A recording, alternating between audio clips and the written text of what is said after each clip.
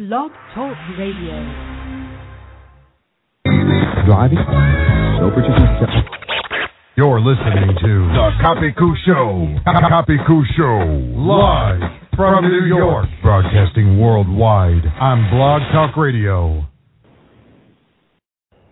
Can you dig it? Can you dig it? Can you dig it?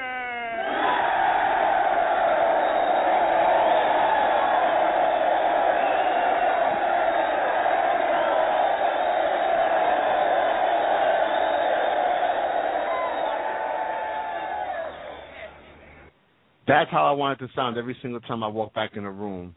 And the reason why I played that clip is because we have our own Brooklyn Warrior that's back on the air with us. I want to say what's up to my homegirl, my good friend, my co-host, my founding co-host, La Chica Que Pica. What's up? What's up, Nikki? What's up? It's been too long. It's too long.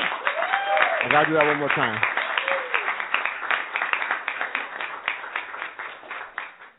Yeah, so we had a rough start of the show, but just really quick, I just want to thank you for being back on the air with us. You've been away for a while. Everything is good though. Everything's good. Everything is good. Everything is good. I'm glad to be back. I missed you. We missed you too. So we're back on the air. For everybody who's just listening now, who hasn't listened to the show over the last 5 years, La Chica Que Pica, Cynthia, my homegirl right here. She is actually one of the founding members of the Radio Kapiku team. She started with me in July of 2005, I want to say. Yeah. 2005, yeah, that was so 6 years ago. Yeah, and then before that, For Your Soul.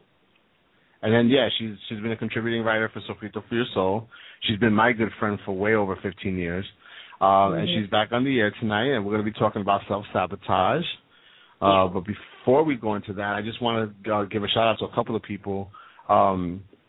First off, I want to shout out to my whole Hispanicized family. As you guys know, we actually spent a really good amount of time in Miami a couple of weeks ago with the Hispanicized conference. Yeah. How was that? That was pretty incredible, actually. For those who don't know, the Hispanicized conference is actually kind of like the South by Southwest for Latinos. So it's a really big deal in Miami.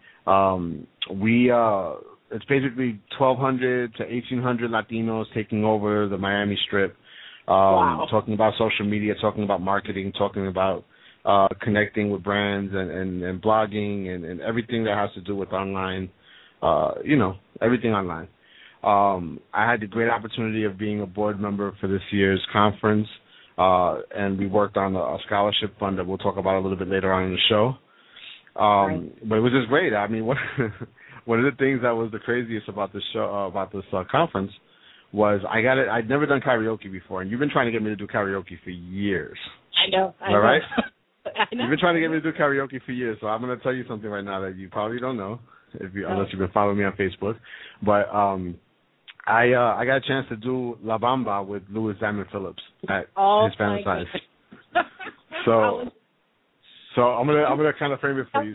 So we're at Philly. We went to go see Philly Brown, the movie Philly Brown with Gina Rodriguez, Edward James Olmos, and Louis Diamond Phillips. And after the premiere of the show, we went to this live karaoke bar called The Stage, where they have like a live band and everything. So we're all kind of hanging out in the VIP area where they're doing interviews and stuff with the stars.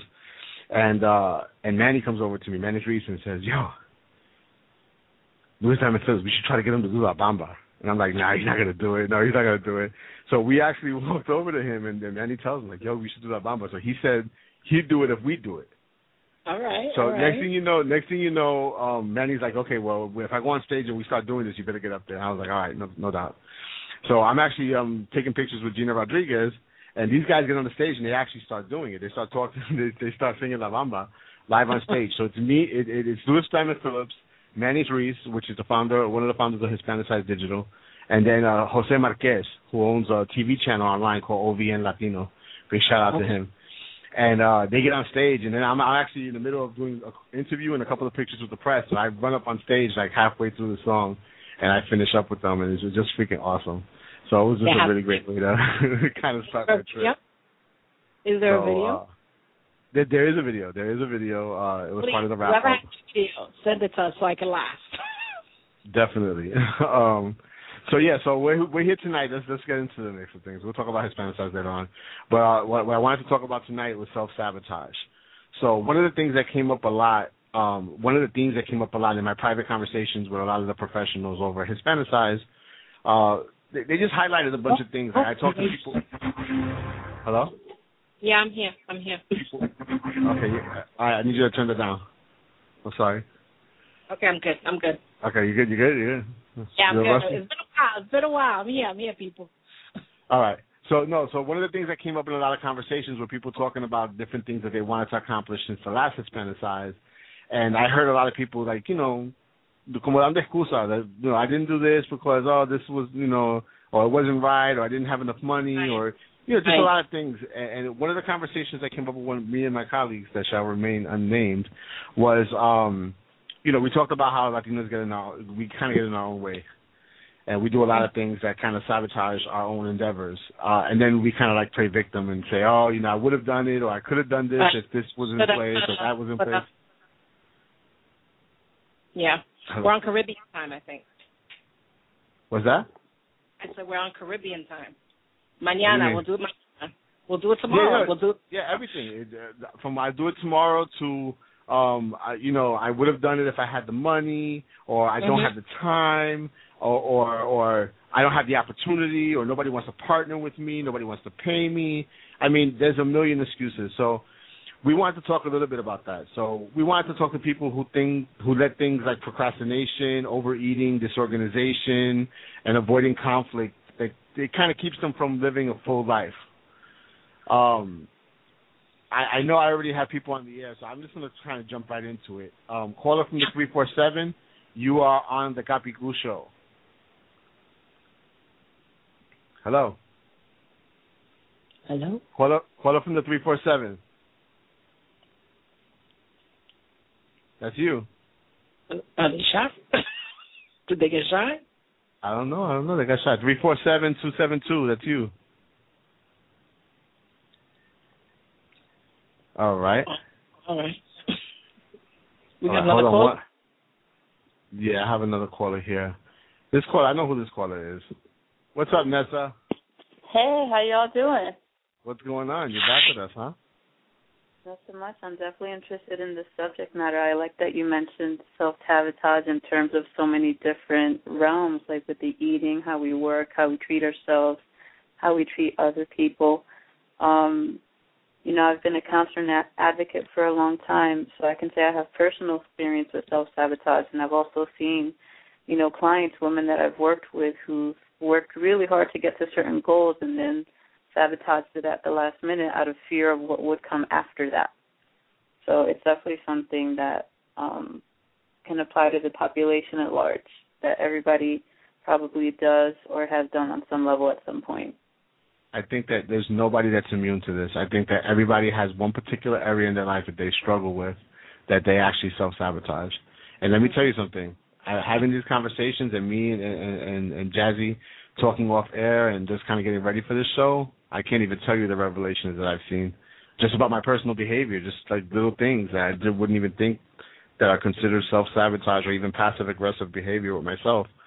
So, it's incredible. It's incredible the amount of things that we do every day that kind of hinder us. So, Nessa, I just, real quick, Chica. Yes, I'm here. Nessa, if you don't remember, is actually one of our first Radio Capicu listeners. She's the one that was on every single show. She was the one that actually used to bring us pots of rice and beans to the shows, to the live shows. So I just wanted to kind of remind you who she was, so you could treat her with a lot of love. Because I'm looking forward to a pot of food soon. Oh, definitely, it's coming. It's coming, right? Yeah. So talk to me. I mean, however much you want to share. Talk to me about one of the areas that you feel that you've actually self-sabotaged yourself. Oh, I just did it today with food. I've been working out. I've been eating better. And today I was struggling to make a good food choice, but I ended up having a salad with some rice and maduro, and that was cool. And then I probably had like 20 Pringles chips. I mean, that's literally like 600 calories. And I was just like, why? Why did I do that? What's up with that? Like, I know how I want my body to look. I know how I want my body to feel. I went through all the trouble of thinking and planning and eating a healthy meal. And I just, I said, I'll just have 4 chips. And I went back like 4 times, to the stupid container. And I had so many chips that it would completely nullify the fact that I ate a healthy meal. So I'm going to go take a walk after this to compensate for that. But I was frustrated that I made that choice. But at the same time, you're taking accountability for it by stating, I'm going to go take a walk. So you're acknowledging it. And I think that's what's one of the most important things for all of us, to acknowledge it, forgive ourselves, and move forward.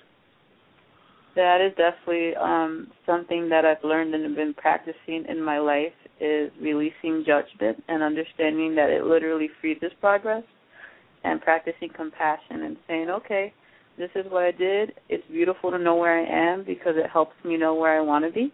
And it was a great lesson in reminding me why I want to be in a different place, and then I get to decide that my next decision will take me to that other place. So I'd say the last 6 months of practicing that have created a big change in my life for the better. Nothing feels as bad anymore. And that's the thing about self-sabotage, is that it's one thing to acknowledge it, like you said, but the other thing is to then honor where it's coming from, and honor that we can do things even when we're afraid or confused or unsure of what it means. We can still keep making positive moves and give ourselves the faith of finding out what will happen if we keep trying anyway. Yeah. Mm-hmm. And I made a big mistake. I'm sabotaging this conversation right now because of the fact that I didn't actually define what self-sabotage is for the people who are just tuning in. So self-sabotage is actually the most recognizable. It's most recognizable by the experience of the internal tug of war between having a desire to do something and feeling like you can't or you shouldn't do it. Mm-hmm. So anytime that you hear yourself say, I want to do this, but I can't, that's an inner conflict of self-sabotage. Yes. So, at the end of the day, what it really comes down to is that there's no rational reason, or there's really no substance to some of the feelings that we feel when we say that we can't do something or that we shouldn't do something. So that's kind of what we're trying to wrap our heads around tonight. We're trying to talk about those little things that we do that we get in our own way. So, Cynthia. Yes. So tell me about a time that you've actually, and I'm gonna share a story too. I'm not just trying to put everybody out there. I'm gonna share something too. But tell me about a time that you feel that you self-sabotaged. Well, I self-sabotage in a lot of areas in my life, and I've just come to understand that for me, it's all about a fear factor. I'm afraid, I have been struggling with my weight for many, many years. And, I set myself up and I set these goals, but I think what it is that I'm just scared of the amount of work that's necessary for me to take better care of myself health-wise, such as going to the gym, making better food choices, yet preparing meals for my family that I know they'll like. And I find that, these are all just excuses. But I'm just starting to realize that about myself. And that's why I was mentioning before, it's acknowledging that you accept this about yourself, but trying to find why you're afraid, working through that, and then forgiving yourself and moving forward, Like you mentioned earlier, and you and me talking about this for the show and preparing for it, it did open up my mind to a lot of different aspects of how I do self-sabotage. But one of the most important things that I realized was, why is it so difficult for me to fight for myself while as a mother, it's so easy for me to fight for my family? So I'm trying to take that feeling that I have of fighting for them and keeping them on track on what they want to do and applying it to myself. And I have made an effort just this week, and I got to say, so far so good. I don't know how it'll be next week, but I'm ready to scrape my knees, as we say, and get up and keep on walking. Yeah, absolutely, and I'm definitely with you on that. I think that with me in the past, I'm going to talk about my college experience. When I pledged my fraternity is really big on social and community services. That's something that we really pride ourselves in our commitment to the community. So we would have all these great brainstorming sessions where brothers would come out of the woodwork with some crazy ideas, and we were like, we would be the first to do this, and we would get all hyped up around it. But what would end up happening is that life would get in the way, and this one would have problems with his girlfriend one night, and the other one had to go home because, there was a problem back home. The other one had to study for his, finance exam. And what ended up happening is that I would have so much passion for it, I would actually do all the work. Right. And this didn't happen all the time. This was just one small period of time. This is one particular dynamic in a small period of time. So what ended up happening, this wasn't consistent, but what ended up happening was when we would have these sessions, I would be afraid of taking responsibility for any particular area because I would almost be afraid, because it's happened to me one time. I would be afraid of taking on the responsibility because I would fear that I'd be the only one doing it. And as a result, it wouldn't be as successful, or it wouldn't be successful to the extent that we wanted it to be. And then what would happen is, obviously I would get blamed for it. Right. You were scared. Or the opposite is true. The other part of it is it would be so successful that it would be awesome and everybody would say, hey, it was great and whatever, and then I would be the one that would be dependent on every single time to deliver the same result, again, alone, or with little help. Right. So that's what, I'm sorry, go ahead. I was going to say, it's like you're devaluing yourself and what you're capable of doing. That's basically what it is, for fear. And that's the struggle I think we all feel, that fear factor. Nobody wants to be left holding a bag alone, and nobody wants to be held accountable for something that doesn't go right. And, I think that's for me, that was a small period of time, and then I snapped out of it, I snapped out of it, and thankfully, we had a whole bunch of guys that were willing to do work and whatever. But for a moment in time there, I got frozen. I just didn't want to do anything because I was afraid about what position it would put me in. And, nobody wants to feel like they're holding the bag. Right. If you don't mind, I want to bring in another caller who's actually a really good friend of the show. For those of you who may remember, he was actually very instrumental in helping us organize stuff around Hurricane Sandy. So Efrain Cruz, what's up, man? Hey, George, ¿cómo están? Welcome back to the Capicu Show. Thank you for taking my call.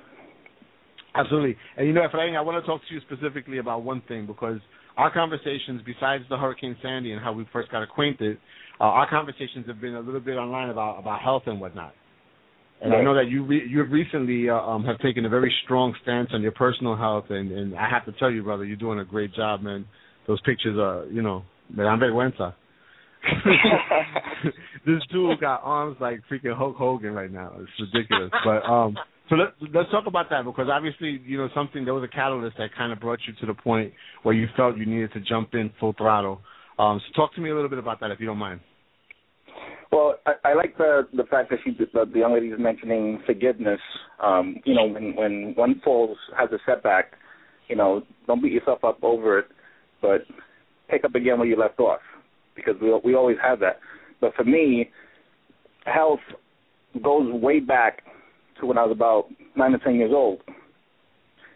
And my inspiration, I was a chunky kid.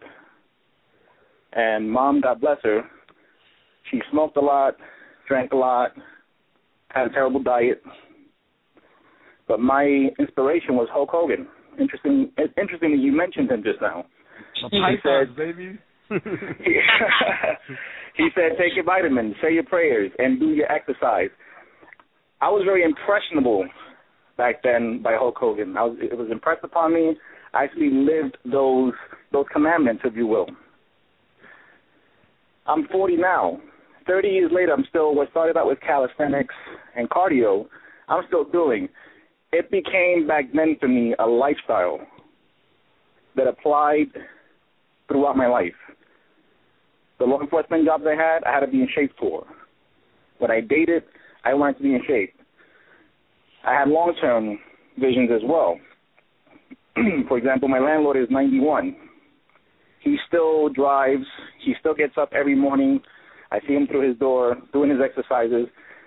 That's a lifestyle. That's a long-term commitment to doing what you want. And I'll share a quote with you. I forget who mentioned this, but discipline is remembering what you want. Discipline is remembering what you want. In those moments when you want that little Debbie's cakes, and by the way, I had 6 today.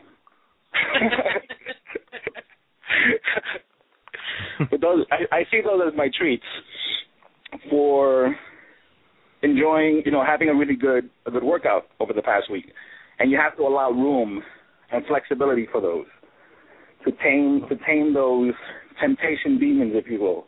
That suggestion doesn't apply to everything. If you're dealing with drugs and alcohol, that's a whole different way of dealing with that. But when it comes to food, a lot of us deal with food to alleviate emotions, to fill time gaps, to alleviate boredom. And I also have some practices that I've incorporated, and I'll share some of those with you. I don't stock white sugar at home. I don't stock snacks at home. I'm looking at the top of my fridge right now, there's apples, there's bananas. In the fridge, grapes and pears. If I want a snack, I'll get it whenever I'm on the street. But I don't bring it home. I don't have it here so that tonight, if while I'm in bed I get the munchies, I'm not reaching for anything sweet.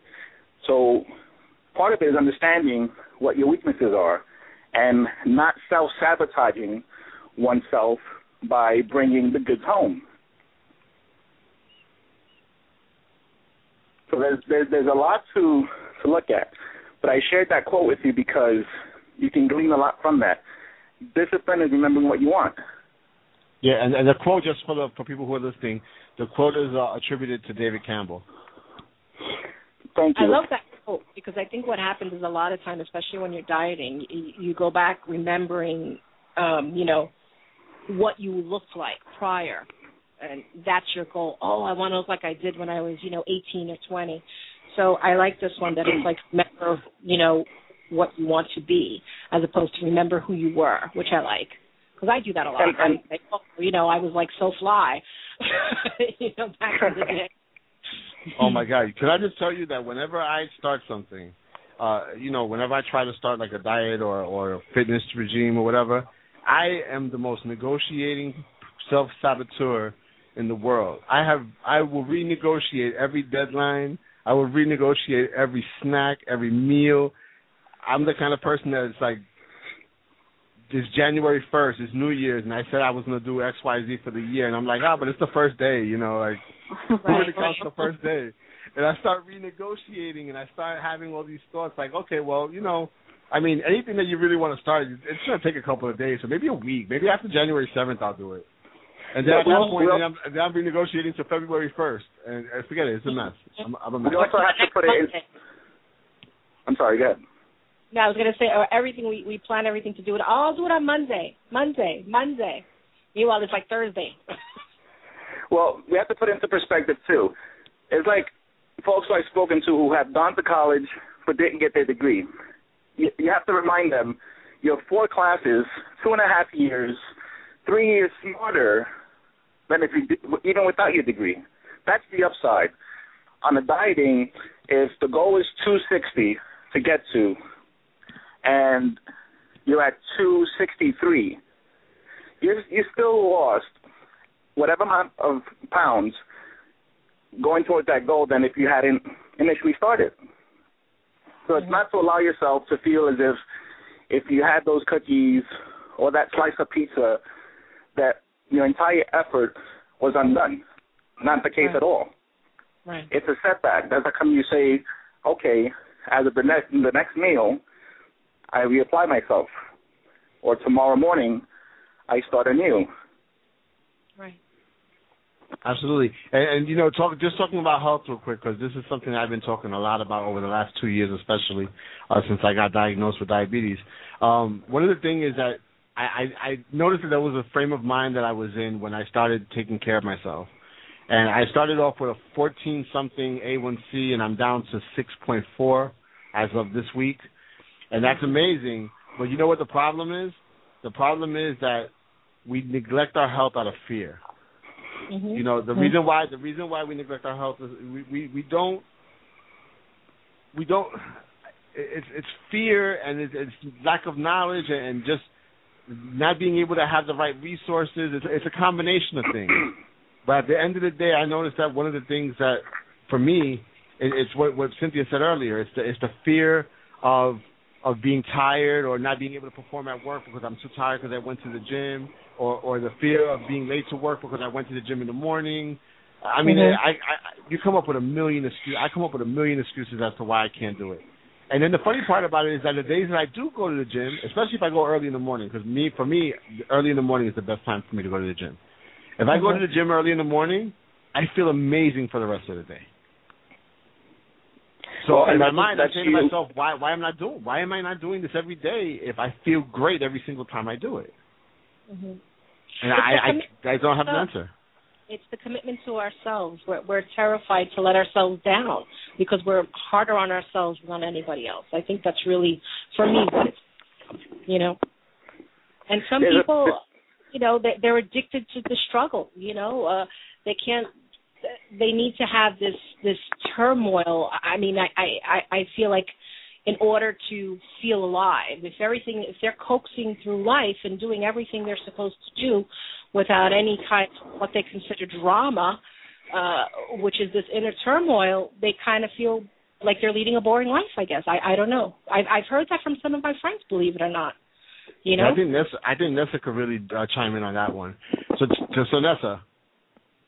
Yes? Are you there? Are you still there? Yes. So you work with a lot of people in the counseling setting.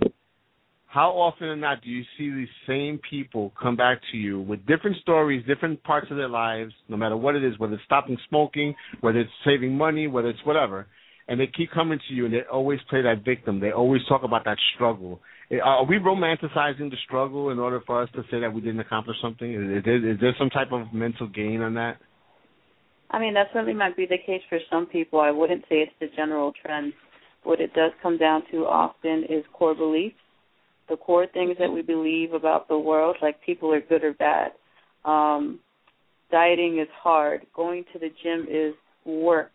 I mean, core beliefs like that lead to rules, like I'm only going to go to the gym when I have time to because it's work. I'm only going to go to the gym if I can have like 3 hours to get ready and go and then maybe sweat and then I have to take a shower and then I have to get back because it's not. And it's like if we think of it as work, then we treat it like it needs all the extra stuff. If I just say, being healthy is being active, then I'm going to find a million different ways to be active that just incorporate into my day. So, I mean, as far as people playing the victim, like I said, that could be the case for some people. Often the clients I get are not so much coming again and again as they are realizing that they finally came to face what was going on and realized that it was going on in so many different aspects of their lives. So even if you're coming for a problem about health, for example, or a problem about relationships, you realize that you've had the same kind of dynamics happening at work, happening in your friendships, happening in how you relate to yourself. So that's why I say it's really more core beliefs about what things represent that lead us to have rules that are really ineffective. Absolutely. She raised a very good point. To overcome some of those, even for me, to overcome some of those hurdles when it comes to working out, people hate to do legs. I love doing leg workouts. They're intense. They require a lot. But here's how Stephen Covey, the author of the 7 Habits of Highly Successful People, yeah. Highly Successful People, thank you. People. Effective, and that's the key word in that book, effective. You have to look at your roles, and you plan in a week, and you take your main roles, and you prioritize them time management-wise. With the leg workouts, I look at it almost in a religious way, first fruits. Sundays is the first day of the week. People in religion, they give God their first day. When they get income, they give their first 10%. And working out, I look at Mondays and Fridays, I'm going to give my major body part my most dedication on Mondays. Straight out the gate, sometime Monday. Friday, before I go partying or attending any parties or doing anything else, before the weekend sets in, I'm going to give myself legs. I do legs twice a week. With that in thought, I'm going to give myself the best of my energies and my commitment to health, to me. When you get a check, you've heard the refrain, pay yourself first. Give yourself 10% to save, to go into savings. If people look at their self-placed hurdles and take away their excuses, it's like dealing with kids, right? You want them to do certain things or act in a certain manner, you have to disarm them of their excuses. The same thing with yourself. If you know that food is too tempting, don't bring it home. If you know you don't, if you know you want to do abs because that's the least sexiest of one of the stigmas, right? When it comes to how one looks, my abs don't look good, my gut's too big. You know what? When you go into the gym, give your abs the best of your energies. Focus on that first before you do anything else. Yeah, but I told you that in confidence, bro. And I'm not even talking about you. I told you that in confidence, bro. You're putting me on the spot now. It's one of because I've always felt proportional. I think we had the conversation. I've always felt proportional, but I've never had ripped, defined abs. So you have to ask yourself, what is it that I'm doing to sabotage my efforts? So you have to do the things you don't like doing. Cardio. People don't like to cardio. They don't want to sweat. Abs. That takes a lot of work. Legs. You know, guys love to have nice chests and shoulders and biceps, but penny legs. You want to look proportionally. There has to be balance. And it's a confluence of things. When we talk about self-sabotaging our efforts, it's a mixture of things that we have to do. And Stephen Covey talks about habits can be learned and they can be unlearned. And right now, I think, George, in your health efforts, you're trying to undo some habits while creating new ones. And that's going to take some time. The thing is, when you have those small setbacks, to recommit. Actually, it's funny you say that because one of the things I talked about a couple of shows back was the fact that, I got so crazy when I first found out I had diabetes that I couldn't eat anything sweet. And what I started doing was I started replacing the Cokes with the Diet Cokes and all the diet versions of all these different things, and it made me feel worse because it was like I wasn't gaining the discipline. But I want to bring somebody else into the conversation. Over the last couple of weeks, I just mentioned that we were actually out of Miami, and just before I went to Miami, I got an opportunity to interview somebody and bring them on to the Sofrito for Your Soul team to do some health blogging and to kind of develop some products that would help people try to go through the struggle, kind of get through the struggle that I'm going through. And in the process, I'm actually going through it with this particular person. Joey Olivo's here. And Joey, and I'm going to give him un aplauso ahí. Joey actually came out to Miami with us courtesy of Visalis, the 90-day challenge. And Visalis was kind enough to sponsor Joey so he can come out to Hispanicize with me for a couple of reasons. One, obviously, to be a brand ambassador for Visalis and their products, and I guess Joey will talk about that in a minute. But the other thing too was we wanted to have a conversation about with other health bloggers about what is it that people really need, and kind of listening on what some of their readers are asking them and things of that nature. So Joey, welcome to the show. Thank you. Happy to be here. That was a great conversation you guys had. Yeah. So Joey, when I was there, it's kind of like I used Visalis's buying power, their sponsorship for him to get a lot of great advice from Joey. So one of the things that we did while we were up in Miami is we developed a meal plan, or Joey developed a meal plan rather, with the Sofrito branding for us to be able to start, kind of having a conversation about meals and whatnot. The other thing that we did was, like I said, we had conversations. Well, Joey, why don't you talk to them about some of the conversations you had with some of the health bloggers over at the Visalis booth? I got to talk to a lot of different people, and we realized a lot of things, especially in the Hispanic community, and just a lot of issues that are being brought up. And, one thing we found out was that there's no real person out there that's really giving a lot of some hardcore advice that, about what to do, exactly what to do, how to handle yourself, especially when it comes to diet. Like, there's so much information out there, and people just really needed something simple that they could follow. That's when, I developed the meal plan out there, which uses all that, and it's something that everybody could relate to, and everybody looked at it, they're like, it looks simple, they just got to execute it. Yep, and Joey's actually going to help me personally. I think we have a session tomorrow, don't we? Yes, we do. Yeah, I'm not looking forward to that. I'll be honest with you, in a way I'm not. But one of the things that we talked about, because what's one of my biggest issues with everything that I have going on health-wise is that there has to be some consistency, and that we have to make the time for ourselves. So Joey's had very strong conversations with me about that and shaping that. And tomorrow we start a new journey in which I'll be starting the Joey Olivo meal plan. What was it called? What did you call it? Oh, the Miami Body Meal Plan. The Miami Body Meal Plan. There you go. And I'm going to start the meal plan with him, and I'm going to go into a session with him to kind of go over the kind of, training regimen that I should start off with to get to my desired result. And the interesting thing is I'm not that far away from my desired weight, but I'm still mentally, and it's kind of what Efrain was talking about before, I'm not there. I'm not ready to completely make that change to live it the way I need to live it. So I'm looking forward to that. Joey. Yes, sir. What do you think, as far as specifically with the eating, what do you think the biggest obstacle is? What's the biggest obstacle that we put in front of ourselves?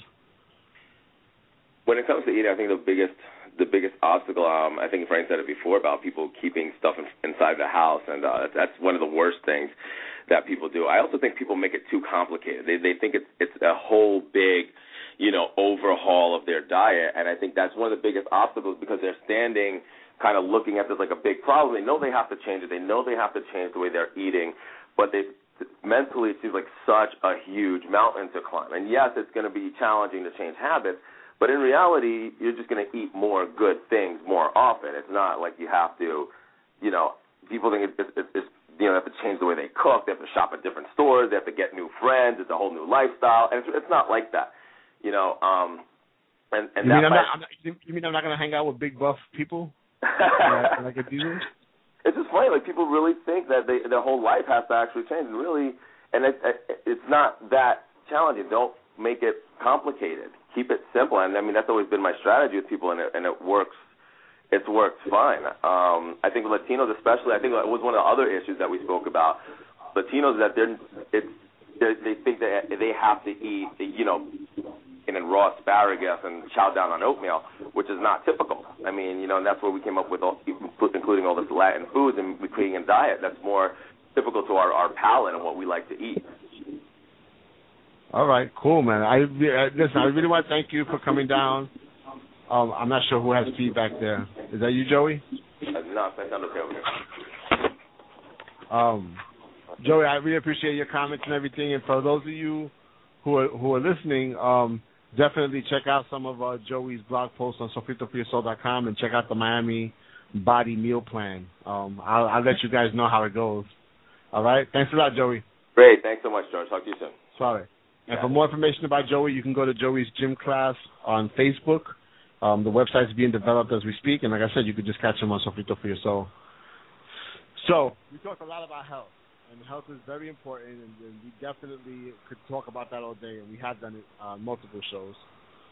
But one of the things that we haven't really touched on is the professional aspect of self-sabotage. George, you there? Yeah. On that matter, I remember standing outside the Mitchell Projects when I was about 15 or 16, and I asked myself a very conscious question. I asked myself, which gang do I want to join? The illegal gang or the legal gang? The NYPD law enforcement legal gang? And I decided I wanted to enter law enforcement back then. And I also decided to find out what it took to become an officer. Several things that I had to include into my lifestyle. It wasn't just health, because you had to be in shape to pass the academy, but you had to maintain a clean record. So I couldn't hang out in certain ways, in certain scenes, with certain friends. When they lit up the joints, I walked away. I didn't unfriend them, as it says on Facebook these days, but I walked away. I gave them their space, and I came back later. Same thing when you're young and you get new kicks, somebody steps on your white tennies, sometimes back then, out of stupidity and ignorance, we want to flex. So I had to remind myself, discipline is remembering what we want, right? That it wasn't worth catching a case over nonsense because I had a long-term career interest. Well, I have a question for you before you go any further. What kind of sneakers were they? Because that makes a difference, bro. Mine were usually hand-me-downs. I'm number 6 or 7 kids for a single mother in the South Bronx in the project, so, whatever my brothers passed me is what I wore. I could let somebody slide only because in the early days I wore 4-stripe Adidas, so I was good. I wish I had a pair of Adidas back then, and Lee jeans were out and so forth. That was the period that you and I grew up in. Lee jeans, Fila, Bosco jeans. Yeah, I know. But we're talking about profession, and people don't talk to the youth today with that kind of approach, saying, well, it's not just what do you want to be when you grow up. What do you need to do today to get yourself on that path, to refine your game? They talk about dressing the part, feeling the part, even though you're not in the part. That's a good approach, but there's a lot of things that come with it. If you need a degree, you might want to revisit that, because if college is not for you, then it's self-sabotage. Just because you want it doesn't mean you're going to work for it. So these are just some things. So you're talking about professions and careers. I knew exactly the 3 things I wanted to do when I was young was bodybuilding, politics, law enforcement. Gotcha. And the only one that was true as I got older and I did those things was health. Law enforcement and politics has not been what I thought it was, but it's good to have a little diversity in your objectives in life. And speaking on that topic of professionalism, I'm going to bring my really good friend Robert Carbuccia in on the conversation. Robert has actually contributed with us in the past on matters of coaching and helping people out professionally. What's up, Rob? Hey, what's going on, Tigger? How's it going? ¿Qué lo que? Estamos aquí, mi hermano. Así mismo. So I just want to let you know who's on the air. So I got a chica que pica. All right. I got my homegirl Nessa, and I got my friend Efrain on the air. So we're talking about self-sabotage and procrastination and all the things that kind of hold us back as far as professionalism. And I'm going to have to ask somebody to turn down their computer. We're getting a little feedback. All right, Rob, you got us? Yep, I got you. This should be good. Okay. All right, cool. I'm trying to figure out who has the feedback. Okay, it was Efrain. Okay. All right, Rob, so we're back on with you. All right, perfect. So can you tell me the question one more time? No, we were just talking in general about the concept of self-sabotage and how it could affect us in our careers, in our professional pursuits, small, business, meeting people, just in general. And you do a lot of business coaching. You specialize in a lot of different types of classes that help you overcome certain hurdles. And I know that you and I have had this conversation plenty of times, that sometimes we are our worst enemy. We're the ones that hold ourselves back, and we're the ones that get in our own way. So I kind of wanted you to kind of talk a little bit about that in the professional realm. Okay. No, that's a great topic to start off on, because it's self-sabotage when it comes to procrastination, when it comes to pretty much whatever our goals is, whether it's I heard earlier just with regards to weight loss, with regards to making choices in your profession. Self-sabotage, I think the one thing that we've got to look at is they're just stories that we tell ourselves. And that is the number one place where self-sabotage starts. And the reason being is because the stories, George, they all come from us not mattering. It gets to the point where if you realize that you matter, then so many decisions that you make going forward are wiser. They're taken into consideration not only the effects it has on you, but the effects it has on other people around you. So when we do these self-sabotaging actions where we either procrastinate and we push things off, it's because we really get down to the deeper level where we just feel like we don't matter, you know. And I know it's starting off on a heavy side, but this is the real root. And once we pretty much look at that and start to really question ourselves in terms of where did that story come from? You know, at what point in life? Was it something that someone had told me when I was growing up? Was it a situation, an event? Was it could have been a boss? You know, for women, I work with male and female entrepreneurs. I notice with women, if they go through a difficult time, maybe if they go through a divorce or something, their identity actually goes along with their marriage. You know, for a man, if they get fired from a job or if they don't get promoted and someone else gets promoted and they don't have that particular title, that creates a story. When in all reality, guys, those stories that we tell ourselves, they're just stories. And we don't have to buy into that. We just get to choose. That's really what it boils down to. And you've got to have the right set of tools to be able to do that, George. But there's definitely a shift that can happen when it comes to mattering and even self-sabotaging and how to really break down those barriers. Yep. And I just wanted to let anybody who wants to call in know the number 646-716-7745. We have a couple of calls in queue, but we definitely would like to get to your questions. And, you know, you could tap into either Nessa, Efrain, or Rob's insight. And I'll turn on their mics accordingly, depending on who asks the question or whatnot. So I appreciate you guys hanging out with me. So Chica. Yes. You've been quiet for a couple of minutes. Well, I've really been listening to everything, and a couple of key words have come out to me, and one of them being, which I think is the most important, is balance. You know, finding that balance in everything we do, whether it's with our eating or balancing our careers and our family. And I was thinking also with self-sabotage, I think what happens is we just get so overwhelmed with all the things that we want to accomplish, and we don't put it into perspective that we really have to concentrate maybe on one thing at a time.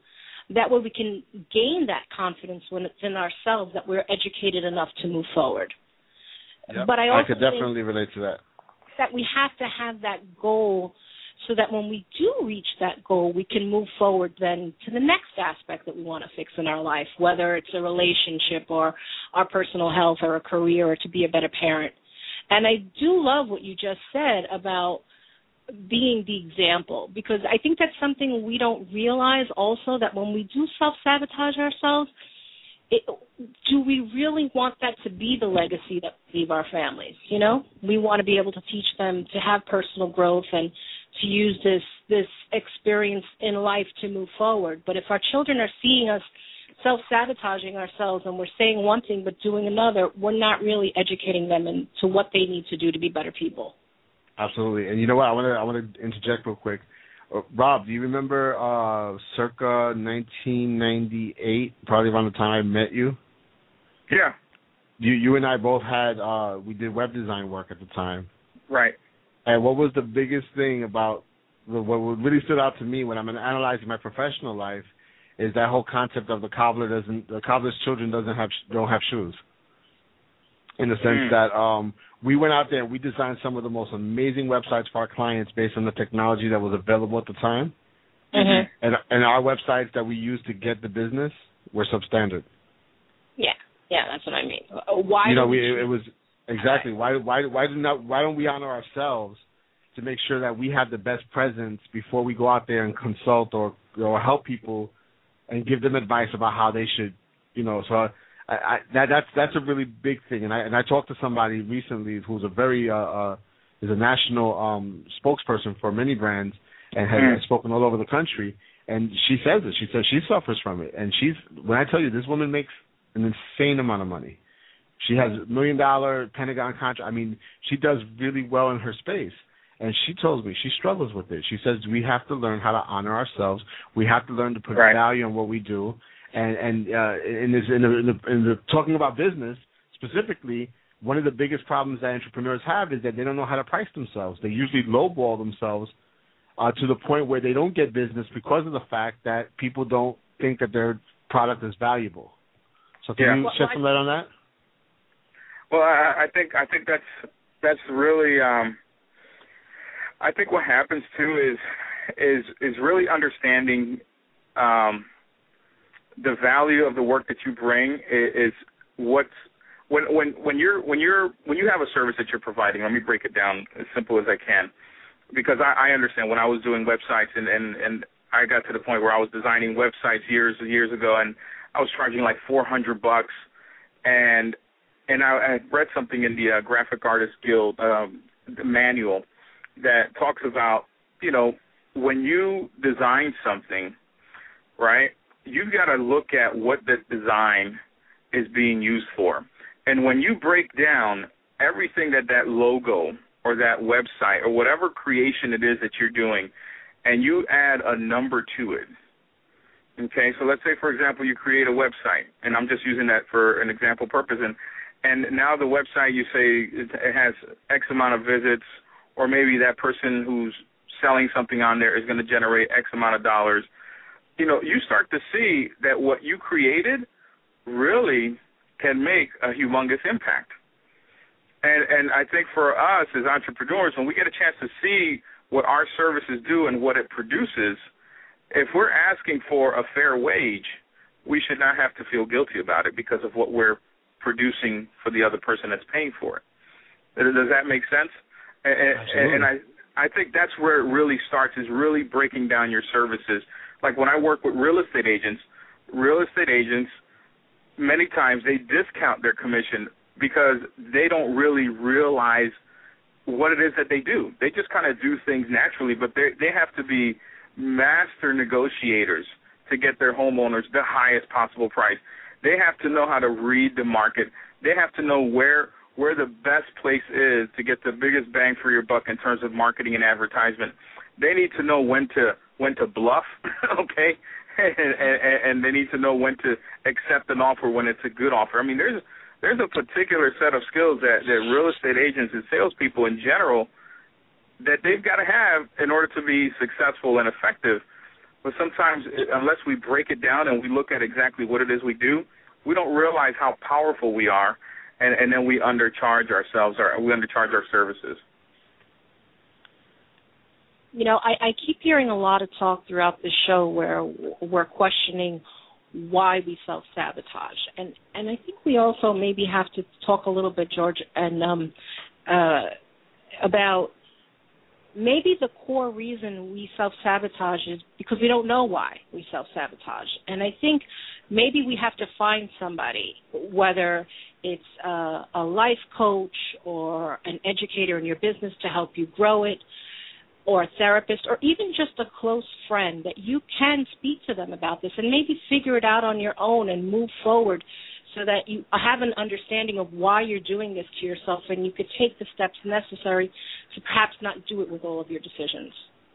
I know that there is a little bit of a stigma, especially in the Latin community, with mental health and talking about these things, but I want everyone to realize you're not alone and everybody is suffering from this.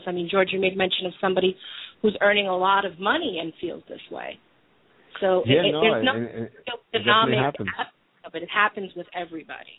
And the most important is to understand why you're doing that. And the only way you're going to do that is by getting the education you need on it. Yeah, absolutely. I think Efrain talked about core beliefs a little bit. And I really think that it's really about uncovering the hidden unhealthy thought processes that we have and kind of realigning our beliefs and finding out what's out of whack and kind of bringing it back into focus. Most definitely. I hear a little bit of feedback. I'm sorry. I'm trying to keep everything in check here. So listen, what I want to do is I want to actually go to a quick break because we actually went a lot longer, and of course these are how these topics are. We could sit here and talk about them all day. But when I come back from the break, I kind of want to talk about what we could do to kind of put it in perspective and actually change the behavior. And I got a couple of articles here, and I'm going to share. But one of the things that I have here is the 10 tips of how to get out of your own way. So I kind of want to go through those and kind of discuss those in detail. And figure out if we could, kind of get ourselves on the right track a little bit, kind of think a little bit more about self-sabotage in our personal lives. And what I'd like to do is have a follow-up show with a panel of life coaches to really kind of put it in perspective and take questions from the audience and be able to address those, individually. So let's go to a quick break. Let's see what I have here. Vamos pa salsa. Rob, thank you so much. Yep. I don't know if you're gonna hang out with us for the next break, but if you can, we would appreciate it. And if not, then you can give them your information so people can get in touch with you if they're interested in your services. You could pretty much email info@robscoaching.com. So that's info@robscoaching.com. All right, awesome. I'm trying to find a really good salsa mix here. Let's see. Yeah, okay, let's go with this one. Something that makes me what dance. happened? Something that makes me dance. Something that makes you dance. Oh, okay. Let's do old school house. How about that? That's it. That's good. That's all really right. needing. You listen to the Copy Cool Show. This is George Torres, the Urban Jíbaro. I'm here with La Chica Que Pica, and we'll be right back after these messages. Party in the ghetto, in a the ghetto. In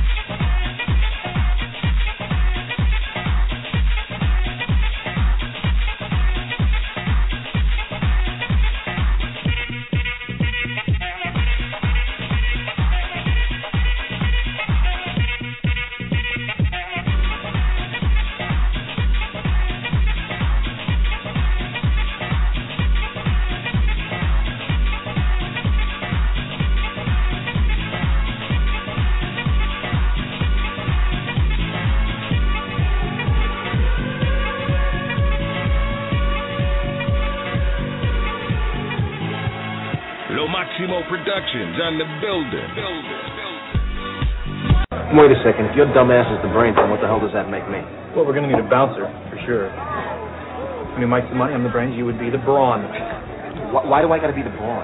First of all, Luke told me what you did to that bum in the fire the other day. Nice work. Secondly, you know, you're big, you're Puerto Rican, you're kind of scary. I mean, who's going to mess around in a bar with a big, giant, scary Puerto Rican guy standing in the door, you know? Except maybe other Puerto Ricans, but let's be honest, we're not going to let them in.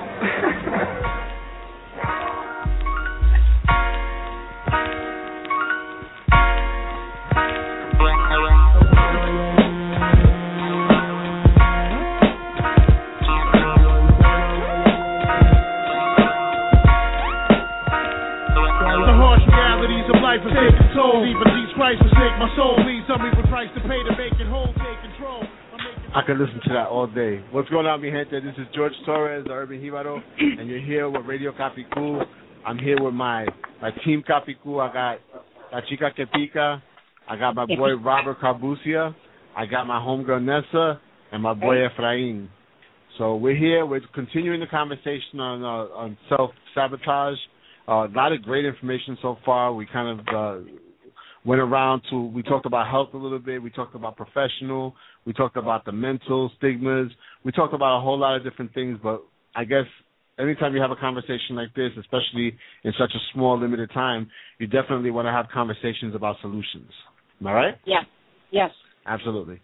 So I found a quick a piece online on a website called reflectingalife.com, and it was 10 tips on how to get out of your own way. So I kind of wanted to have this discussion about how we can get out of our own way. And I just want to remind everybody that's on the air right now to make sure you turn on your computers to make sure we don't have any feedback. All right? So the first one is obviously how we started the show. We were talking about physical health. So the first tip was embrace your physical health. We often neglect our health out of fear. Do not allow it to stop you from doing what's right. If you need a physical exam, get one. If you need to lose weight, do it. If you sense something's wrong, there probably is. Take immediate action and get on with your wild and precious life. So, Efrain, that kind of hits the nail on what we started talking about. So, embracing his physical health is one of the first tips on how to get out of your own way. Well, sometimes we don't know, looking at, let's say, a month, what we may be doing on a daily basis throughout that month that's contributing to self-sabotaging ourselves. For example, I had written every single day how much I weighed, starting at the beginning of, I think it was back in March or April, how much I was weighing at the beginning of the month, and how much I weighed at the end of the month. Every day I wrote down my weight. And what I noticed was that my weight went up on Friday. By Saturday, Sunday, I was weighing the most on any given weekend, and I weighed the least on Tuesday or Thursday morning. By Tuesday, it started going down. By Thursday morning, I weighed the least. Here was this 4 or 5 pound swing in a week. So I called my friend, and I said, listen, I noticed that every weekend we hang out, and that was enlightening for me because I saw exactly where. I know what we do, where we go eat, where we hang out at, you know, the time of night that we're eating. So here was something I was doing passionately, working out, but hurting myself on the scale and maybe undoing all my efforts in the gym. So by sharing that experience with the person who might be participating in the self-sabotaging, unknowingly, unwittingly, that can also help in keeping you, you know, on your path to whatever it is. Savings, health, you know, you name it. So that there's a practice, you know, that I wanted to share with other people. Write down, you know, what it is that you do just for the hell of it, so that when you can analyze it at the end of a period, whether it's a week in measure or a month in measure, you can see where your behaviors on a daily basis at a point in the week, at a point in the month, may go awry and undo everything that one is, everything that you're trying to do for yourself. And it goes a little bit to what was said earlier about products and services, the value of your services. And looking at the word service when it comes in the context of health, if we service ourselves better, we're able to multiply ourselves. If we're healthier, we can do more. And that's what I also call taking an account of the costs, weighing the costs of what it is you're trying to do. And that's a great segue for the next tip. The next tip is take responsibility. Decide to be mentally and emotionally healthy. Do what you need to do. If you're stuck and you need help, reach out and hire a coach. See a therapist or get a mentor. Act on the direction and advice you receive. Mm-hmm. Well, Vanessa. I love that tip. Yeah, I really love that tip because it's actually been a huge one for me that I also practice today. So as far as taking responsibility, the biggest thing to understand is it does not mean blaming yourself. Blaming yourself is such a surefire way to completely stagnate any effort you were making or were even thinking of making because you're just putting yourself down. So when you take responsibility, you're not saying, yeah, I did that, shame on me. You're saying, yeah, I did that, and guess what? I can do something else, and I can do something even better if I don't like what I just did or if it didn't take me where I wanted to go. So I love that thing about taking responsibility because I'd say in my personal experience, I've struggled with anxiety pretty much my whole life. I used to struggle with it. I don't anymore. And a big part of that was daring myself to take responsibility for what I could do in the next moment. What I used to do when I was stressed out is literally lay in my bed or sit somewhere and just be frozen constantly. And it was physically difficult for me to even move to do things I needed to do. And so taking responsibility not only for my actions, but how my thoughts affected my actions. So I had to stop telling myself that I can't handle things, that I can't handle them if they don't go right, that I can't handle them if I don't know exactly how to do them before I do them. I had to slowly shut all of those things. So today I was stressed out because, I didn't want to go into the office to get some work done, but I've been behind and I want to catch up. And it was either if I do nothing, that's awful. If I go in, I'm going to miss the whole day. And I said, you know what? I'm not getting anywhere with this. So I'm going about my errands, doing my laundry. And I said, you know what? That clothes is going to dry for an hour. I'm going to go to the office, and I'm going to do as much as I can in 1 hour, and I'm going to dedicate myself to that hour, and then I'm going to go back and fold my clothes. And whatever gets done, it's enough. And that's exactly what I did. And I was so proud of myself for getting out of that all-or-nothing mentality. Like, I don't want to be in the office forever, but I don't want to not go at all. So I'm going to go for a little bit. And that little bit is enough. I don't need to make 8 million steps. That any step I take that gets me where I want to go is a good step. So I did every step I could, and all of that anxiety, all of that pressure went away. Even though I didn't hit my goal exactly, I still got things I got to get done at work that are extra. I'm a step closer, and I made it happen. And that felt really good, and I took responsibility for that. I think you get an aplauso for that one. Hold on. No, wait, hold on. That's the wrong one. You need this one. There you go. That one. Thank you. So now the next tip, I think was written by Robert himself. Rob, knowledge is power. Learn everything you can about your problem and your desired results. If you're unsure what you need to do next, research, read, watch videos, speak with other experts. Ask for guidance and don't second-guess yourself to make your informed decisions. Wow, man, that is a powerful point because it basically summarizes why it's important for us to really take a step back and sometimes analyze what's working and what's not working. And so many times we really just don't do that. We don't look at our lives and we say, okay, I'm putting in effort, I'm putting in the time, and these are my results. And when we look at these items and we look at the results and we're not happy with the results, the questions we got to ask ourselves is what's working and what's not working. And our mindset can really be affected if we don't ask those questions, because then we're self-sabotaging ourselves. We're thinking that maybe we're just not the right person, or maybe we're not good enough. And to be able to protect ourselves from the negative mindset, I always encourage people, listen to a lot of audiobooks if you don't like reading books. I always recommend to people to read or either listen to Napoleon Hill's Think and Grow Rich. It's not just about, making tons of money and financial freedom. There's a lot of great principles in that audiobook for people to listen to. Also, Earl Nightingale, The Strangest Secret, is one of my favorite audiobooks. And that one, that audiobook itself is actually probably about 45 minutes to an hour, but it will unlock so much of your potential, and it will show you what's working and what's not working in your life. And those are the first steps that you could always take. But the reality is, folks, is if there's a goal that you have in life that you're trying to achieve and you haven't been able to get there successfully, get someone who's actually done it, And I always recommend a coach or a professional that can be able to ask the right questions, be able to spend some time looking at your life as a whole so that this way you can see what's working and what's not working.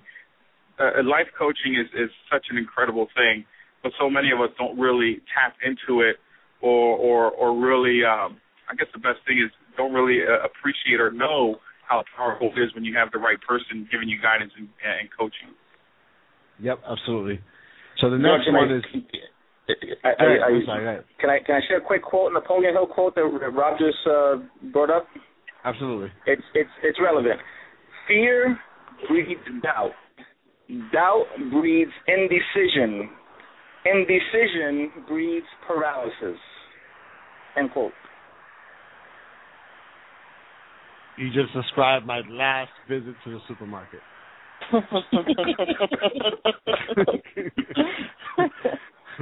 Well, jokes aside, you guys don't understand how much I struggle with this. But the next one is weaken your fear. This is the next tip on the list. Weaken your fear.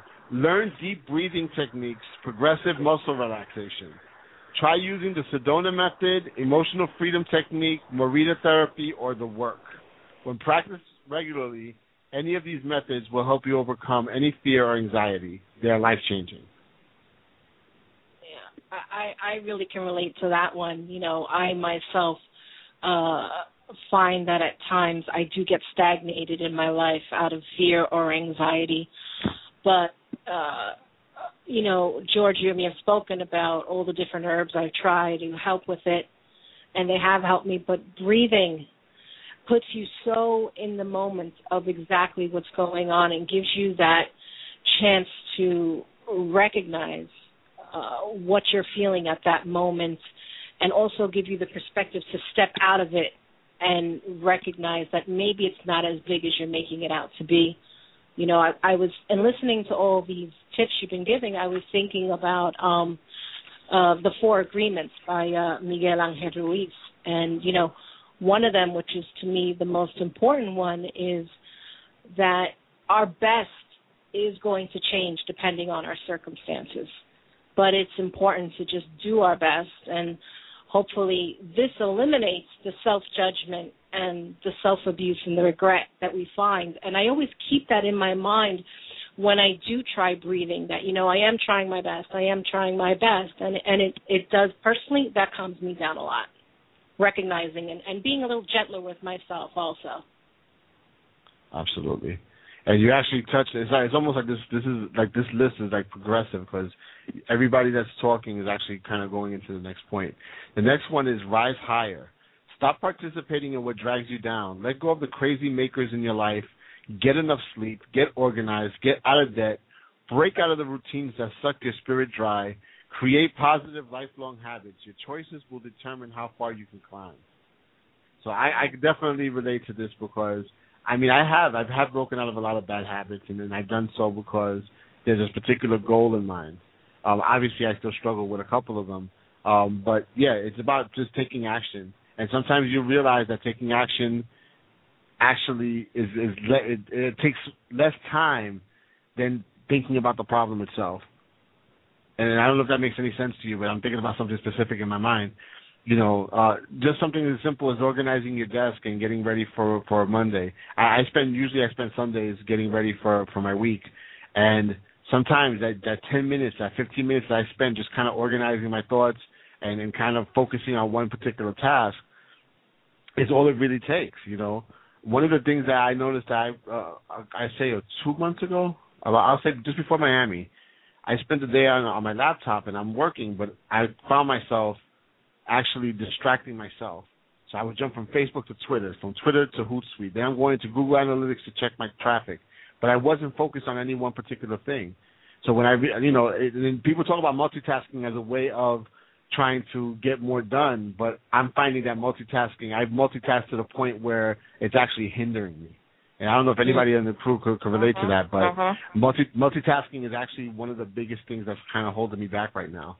So I really need to go in somewhere, and if I need to respond to emails, for example, follow-ups from Hispanicides, people I talk to about particular projects and everything, then you know what, I need to go and put 15, 20 minutes and really concentrate and focus on those emails, making sure that the information that I'm conveying to these potential clients and sponsors is accurate and it has thought into it, and I'm just not, sending them a short message, a text message in the form of an email. So I found that the last couple of weeks I've been a little bit more effective in getting some of the things done because of the fact that I've been focusing on individual silos of information and tasks. The next, so that was my input on Rise Higher. The next one is Stress Less. Mm-hmm. Thank you. Thank you. Let me give myself an applause. So hold on. There you go. Because one of the things about self-sabotage is, to overcome it is, celebrating and honoring oneself. So one more time.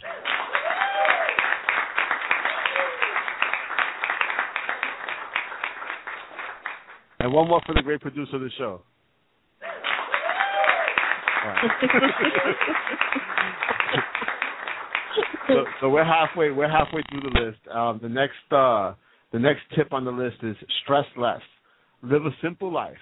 Give up overindulgence in anything. Spend less, save more. Rush less, breathe more. Do less, relax more. Expect less, share more.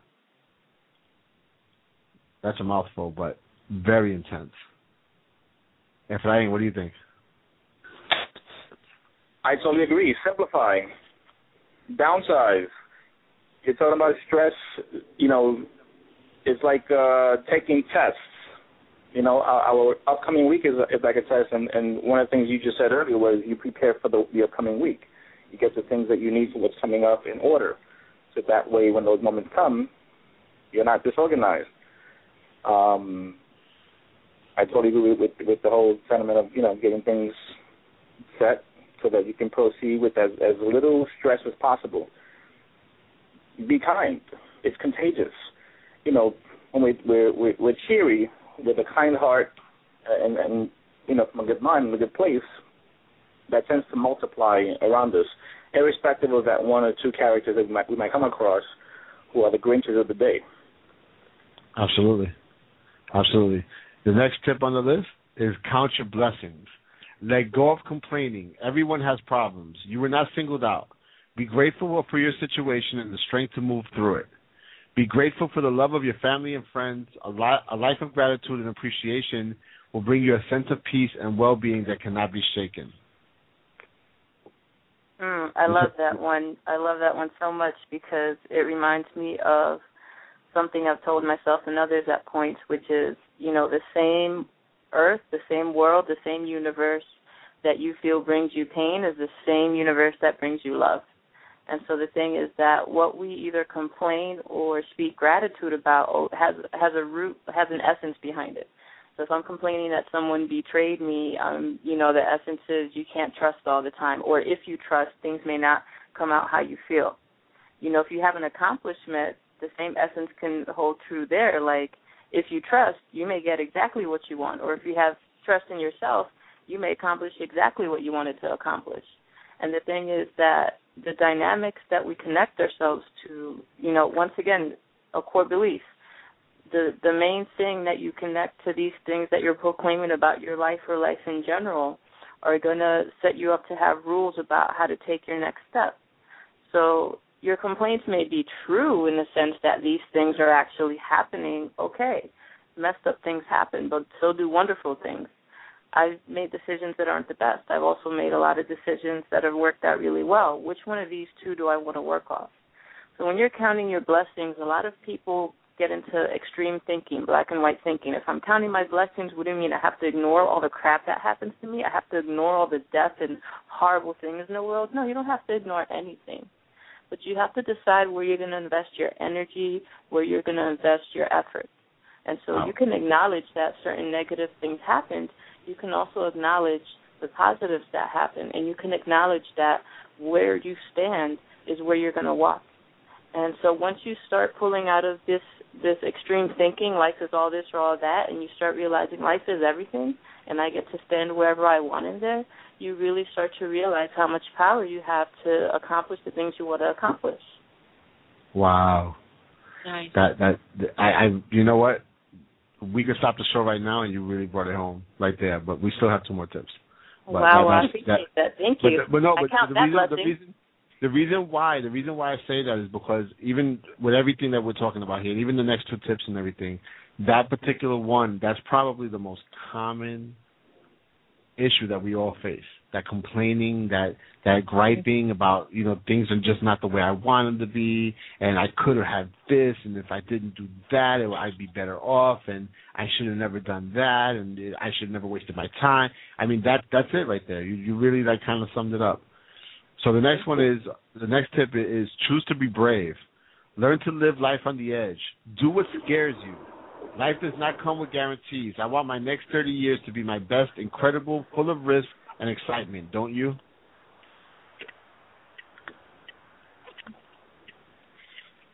Don't you, Rob? Oh, yeah. Absolutely. After listening to that, I was like, wow, man, this is definitely powerful, man. Yeah, I mean, the next 30 years of your life, just living your life to the full, I think is a really great way to summarize it. And I was just coaching, actually, and I call her a young lady, but she just turned 70 years old.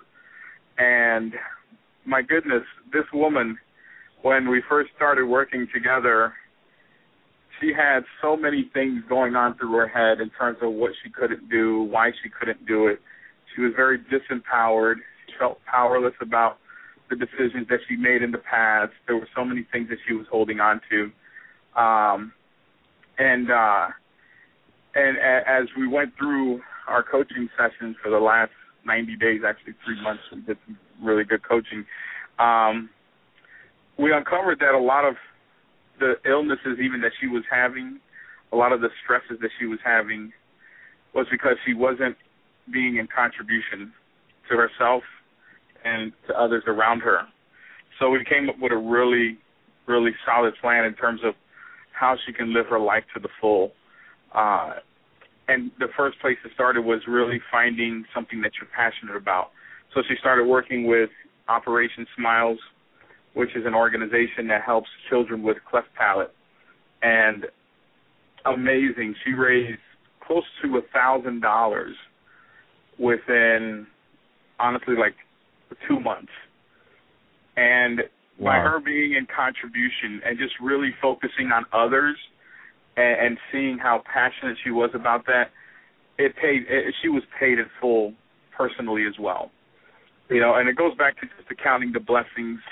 Again, the blessings, she looked at the fact that so many other people out there are in such worse situations than what we are.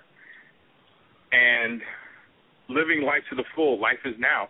Life is something that we've got to do every single day. Every single day. So I definitely believe in that. Absolutely.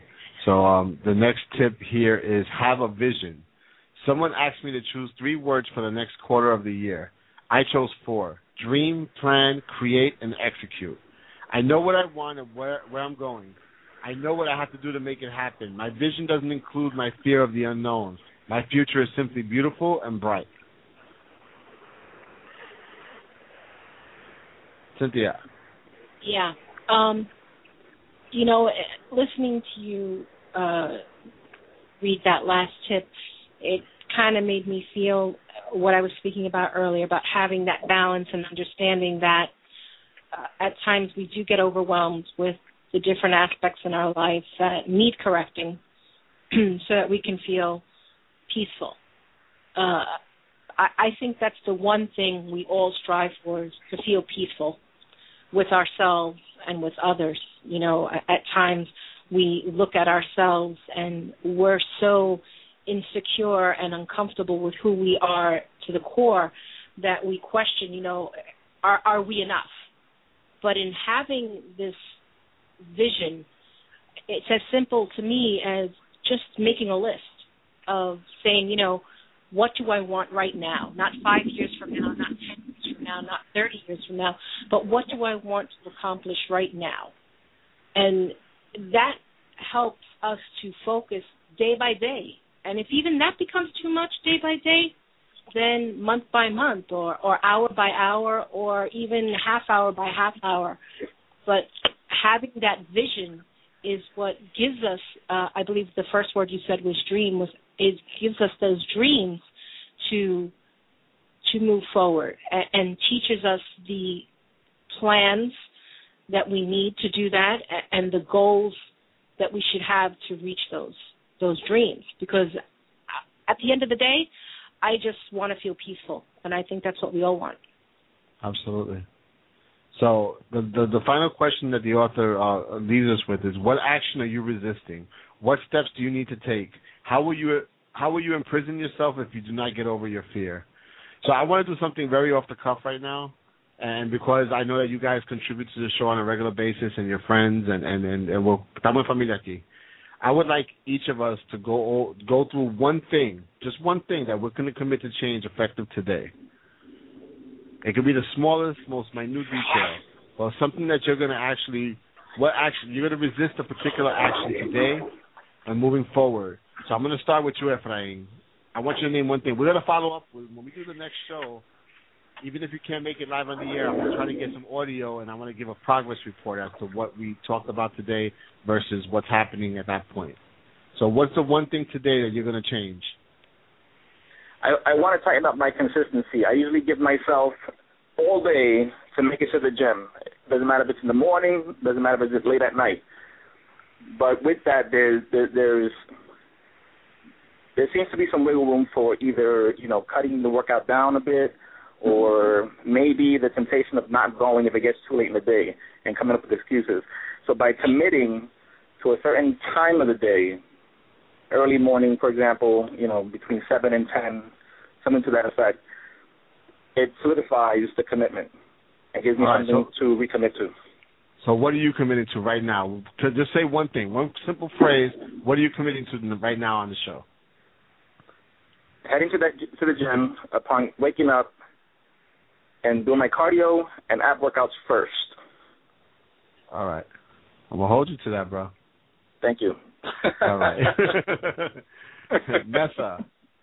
Hey. Nessa, one commitment, one thing that you could change today that you're gonna promise Radio Capicu that you're gonna do, and it's gonna make your life just that much better.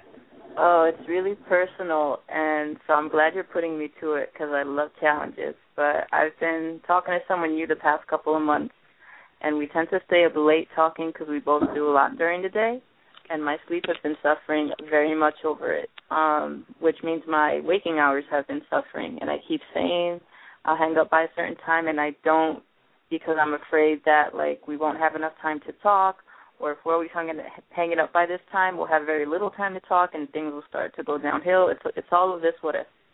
So I'm going to commit myself to hanging up the phone by midnight on every night that I have to go to work early the next day. So usually I have to be at work by, 9 o'clock. I have to hang up by midnight the night before. And I know he'll support me on it. What I have to trust is that we'll be okay even if we don't have so much to talk at night. And I guarantee you we'll probably just make adjustments during the day. I just have to have the faith that it can happen. Okay. So, I'm going to check on you. I'm going to call you at 12:01. I won't be there because I'll be asleep. That's what I wanted to hear. But I will give you honest feedback, and it is a big deal, so I'm going to have to try hard.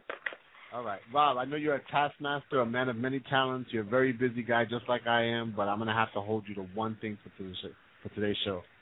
What's it going to be?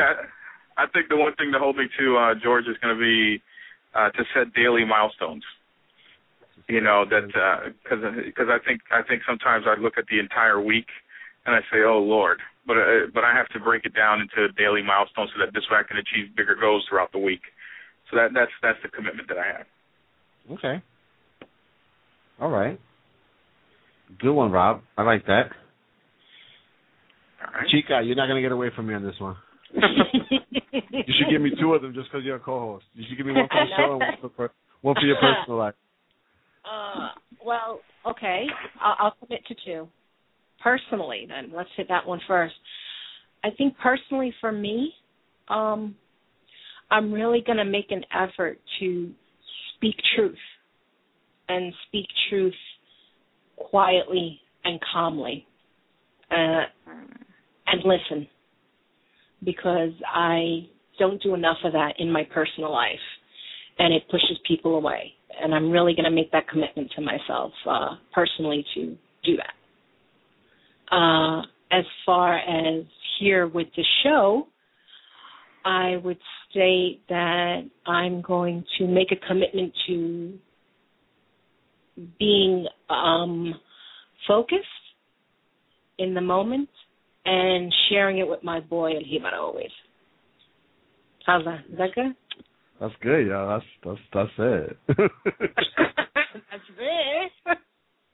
So in the spirit of what Cynthia just did, I'm going to also give two personal ones that you guys can hold me to. On a personal note, you know, I one of the things that I'm known for the most is connecting with people and sharing, and I do a lot of that. But one of the things that I've noticed, especially after the last 6 months or so, with everything getting busier, with Hispanicized and everything, is that my personal connections suffer. I mean, me and Cynthia, we hardly talk, you know, on a regular basis. And we've been talking more lately, but prior to that, I mean, we had long gaps of time, and she's one of my best friends. So with that said, I think I'm going to make a commitment to call 2 people a day that I haven't spoken to in a while. Just to say hi, for no reason at all, not to invite them to any shows or to talk about anything having to do with my business or anything that's going on with me, just to kind of find out how they're doing. So that's my first commitment on the personal level. On the show level, you know what? I'll be honest with you. I was really excited about today's show for a lot of reasons, besides Cynthia coming back. I don't think that we really, truly have thought about, and when I say we, I mean the collective Capicu team, the people who help on the back line, on the sidelines, and the people who actually participated in the show, like La Sensación, Jose, Jolong, Jennifer, who else? Papo, and Coraje, the guy. All these people have collectively become part of the Capicu story over the last 5 years. And yeah, we don't have like big sponsors, and you know, we do the show, you know, and we don't do it every week. We do it every couple of weeks, so sometimes, and there's times that we have to put the show on hiatus and whatever. But one thing is, and I'm going all the way around the world to say this, but we haven't uncovered the true potential of the show. So what I'm going to commit to right now is I'm going to commit to 2 shows a month, 2 good shows a month, with no breaks, okay, for the next 3 months. All right. Okay? And the reason why I want to do that is because when I was in Hispanicized, there were great conversations about our numbers. You know, people ask me, like, hey, you know, what kind of numbers do you guys do? And I'm really proud of the numbers. And to be honest with you, I never really thought about it because I think about blog traffic. I think about Twitter and Facebook and how many times people click into my links and everything. And all those numbers are very overwhelming to the average person. But we talk about 6,000 people that download our podcast, each show, on average per month. You know, every new show gets downloaded about 6,000 times, and then the residual shows get, you know, anywhere between 200 and 1,000 downloads based on how popular they are. And that's huge. That's a huge number for Latinos interested in the topics that we're talking about. And I don't think that I've ever really given it that much thought. So the reason why I'm going to commit to 2 shows is because at the end of those 3 months, which 3 months from now will be what? That'll be August? Yeah. Yeah. At the end of August, I want to be able to announce that we have a sponsor that's going to cover the cost of this show, so that we can add the necessary staff and team together that could produce the best quality show possible. So I'm on a 3-month mission right now to make sure that this show has a sponsor that's going to cover the cost of us getting people to get on board that are going to make this show the best possible. So I don't have to worry about producing and kind of like catching up to the conversation and going behind the scenes and coming back and kind of all the running around that I do. I want to be able to give my full attention to the conversation. I want to be able to contribute. I want to be able to uncover and cultivate from the guests and the list. I'm going on and on. But I commit to 2 shows a month for the next 3 months. All right. George, all I can say is I agree with everything you said in terms of uncovering the full potential and your strategy behind it. I've been feeling that for a while, and it's just beautiful to hear you say that. I'm totally there with you. Yeah, I'm going to be honest with you. A couple of months ago, when we had a project that was put on our lap that was going to take a lot of time from doing the show, and I think that's where I kind of fell apart in terms of the scheduling on the show. I cried because I don't want to give the show up. This is the first Latino talk show on the web. We were one of the first Latinos on Blog Talk.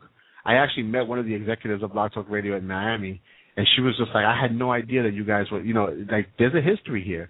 And there's a history of Capicu poetry, and there's a history with Sofrito for Your Soul. And one of the things that, I'm very proud of in terms of the people that I connect with and the people that work with me is that we've always created something where there was nothing. And even though we've had great success, and even though there's a lot of people that say really great things about us and people that love us and everything, we still stand in our own way. And I'm still standing in my way. And I'm still not doing exactly what I need to do to push this to the next level. And the reason why is because once upon a time I did not think that anybody would pay attention to a podcast by a Puerto Rican guy who never studied communications. At the end of the day, I was like, who really wants to hear our conversations? This was more of like, it was almost like, okay, me and Cynthia, we talk all this stuff. Is anybody interested in what we talk about when we're alone? And we went ahead and listen. And right now, as we speak, even with the shows not being consistent, that's what really kind of rings the bell for me. And me and Rob talked about this the other day. We're getting 6,000 downloads without doing consistent shows. Can you imagine if we added the power of consistency? Can you imagine what that would look like if we took some of the most important points of this conversation and edited it down to a 2-minute segment so somebody could listen to that one piece, and we had staff to do that, and we put it out there on the web? It would go viral. It would 10,000, 12,000, 20,000. And then you add that to a sponsor, like the sponsor that I'm currently talking to, who want to get this information out, and they are aligned with what we're trying to accomplish here, and they can't get 6,000 Latinos in a room. They can't get 6,000 Latinos to watch a commercial on TV, to pay attention to it, to really get the message. And we have the power right here. And I'm just glad that you guys are on here because you guys are actually the most consistent people that listen and contribute to the show. So with that said, I want to be in a position where we get a sponsor on board that can help me give back to those people that are contributing and put you in a situation where you have more accountability to what the content is, and you could actually become part of the show in a way that we could actually, honor you and your time. So that's the reason why those 2 shows mean a lot to me. So it sounds like the easy accomplishment, just 2 shows a month, but with that 2 shows comes the responsibility of making sure that the content is honorable of the people that are taking the time to download the podcast. So that's how I'm going to overcome the Capicu radio sabotage that I've been doing for the last 5 years and not doing it. And I really thank you guys for being part of this conversation and so many other conversations. And I want to say that the turning point really was, it was on an uptick, but the hurricane really, really put us on the map. I can't even tell you how many, and this was very spontaneous. It was something that we just did. I thought about the days of ham radios and CDs when I was doing what we were doing. But when you had somebody like Efrain that was calling in every single night to give us resources, Nessa was calling in from Jersey every single night to give us resources and set it out. I can't even tell you. I looked at the traffic of that crowd map that we put up. I wish I had that kind of traffic on Sofrito for Your Soul. It was amazing the amount of people, and people were still coming up to us and saying, "Listen, I want to let you know that when you guys were organizing the volunteer efforts and whatever, we really tuned in, and we really passed that information over to our churches and to our schools and to the parents of the PTA. I mean, it was just and it was very spontaneous. So there's a lot of power here, and I think that we've just kind of scraped the surface, and I'm really looking forward to seeing what this show could be. I'm telling you right now, I have a vision in my head, and next year I want to be in the studio again the way we were at Urban Latino Radio, but I want us to own the show. I want it to be on Blog Talk Radio still because I love the platform, but I want to have a real studio where we could sit face-to-face once more and have these conversations in a central location, and we could be in familia. So I'll get off my milk crate now. Well, I was just wondering if there was any way to contact any of the people who downloaded those Hurricane Sandy podcasts, because I would love to know how people were impacted by that. I would love to know if there's people, for example, that's the only information that they had and that they were able to do something with it. So I wonder if there's any way to do that and make some kind of follow-up show to what that podcast did for the people who had access to it when they had access to nothing else. You know what, Nessa, I'm going to give you that as an assignment. I think one of the people that I gets contacted the most was Papo at the time, because I'm big, not that I don't get the emails and everything, but Papo actually got a lot of people that were reaching out to him about it and have mentioned it to him in passing at the Copy Cool shows and whatnot.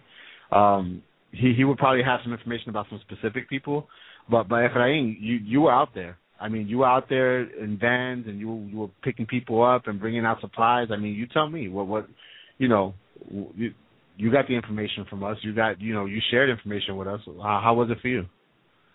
Well, I did speak on the show that you guys have put together for the hurricane relief, but most of the folks, I think, were redirected through Facebook, through messages I received, text messages came in through my cell phone, and like Uraida with the National Women's Network, I think it is. No, yeah, Women's Worldwide Initiative. Right.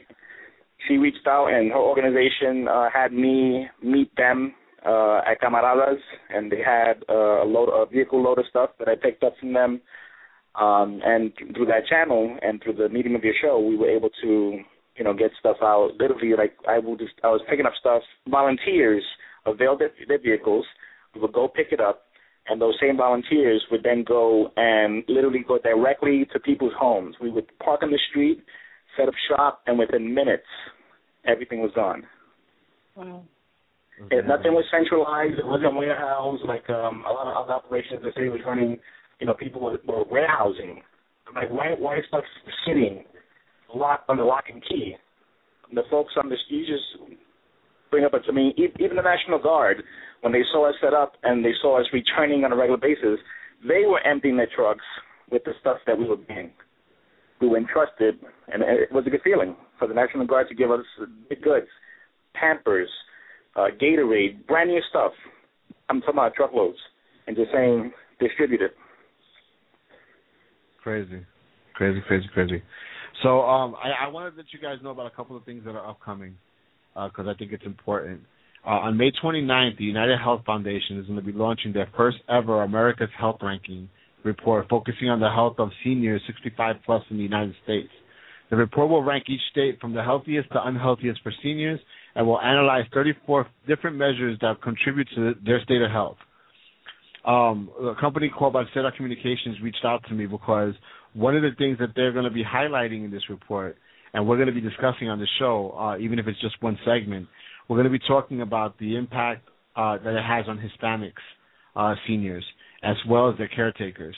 For each of the major markets with high Hispanic senior population, which is California, Texas, Florida, and New York, we're going to be coordinating exclusive interviews with different doctors. I'm going to be interviewing Dr. Roberto Madrid about this, and he's one of the authors of this report, and he's going to give us some insight.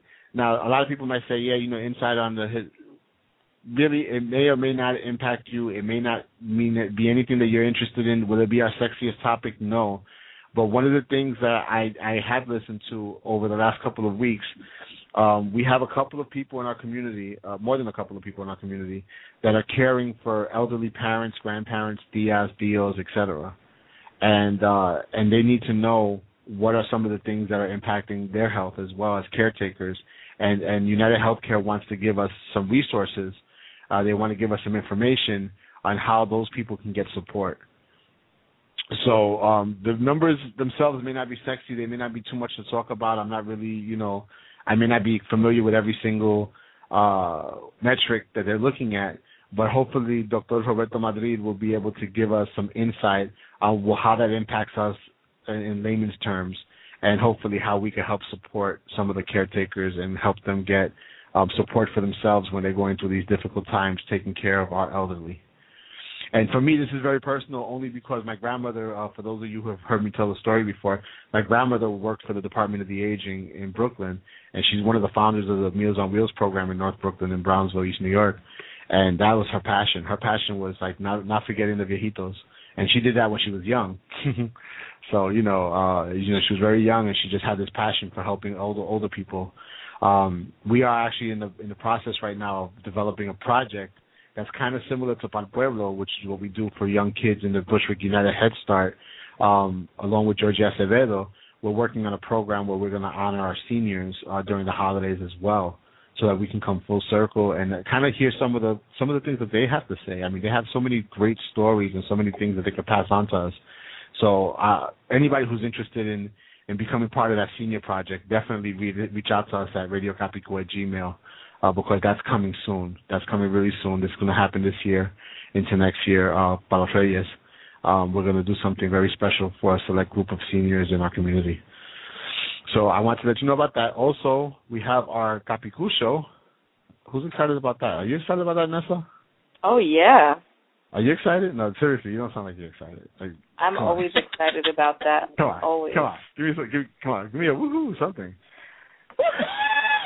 There you go. So we don't have that much time left, but I got to tell you about this show because this show is going to be groundbreaking. Capicu is going to be managing the event to celebrate 16 years of Sofrito for Your Soul. Mm-hmm. So my website started 16 years ago.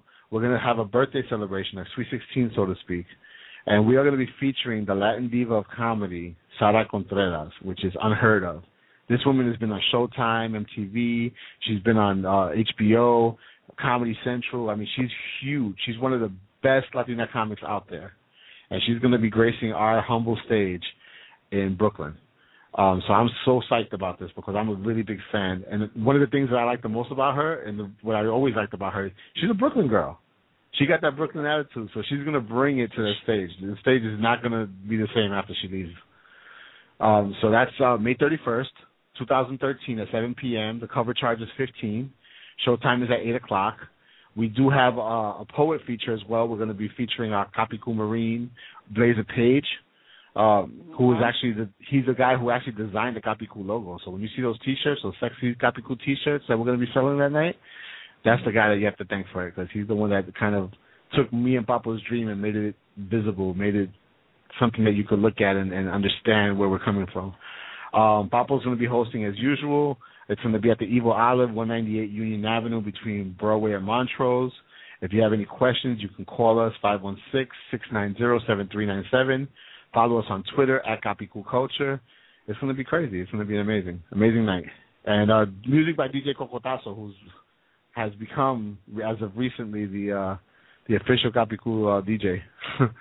And everybody really likes him. He goes from hip-hop to salsa in 30 seconds. So it's awesome. I think that's all I got. Anybody have any other announcements? Anything going on? No? Well, George, just to throw this out there, and remember how we talked about the NLP practitioner sessions that I'm going to be holding? Absolutely. Yeah, for folks, if anybody is interested, I have a mastery level certification in NLP as an NLP practitioner, which really focuses on really unlocking that which is in the subconscious mind that's keeping us from moving forward. And it stops us dead in our tracks. So I know one thing as a supporter to you, George. You're basically family. Bottom line, I'm offering at least 25 free sessions to anyone out there who is interested in doing this, and we can cover anything from looking at breaking habits or breaking some things that cover us, like with phobias or anything that's really stopping us.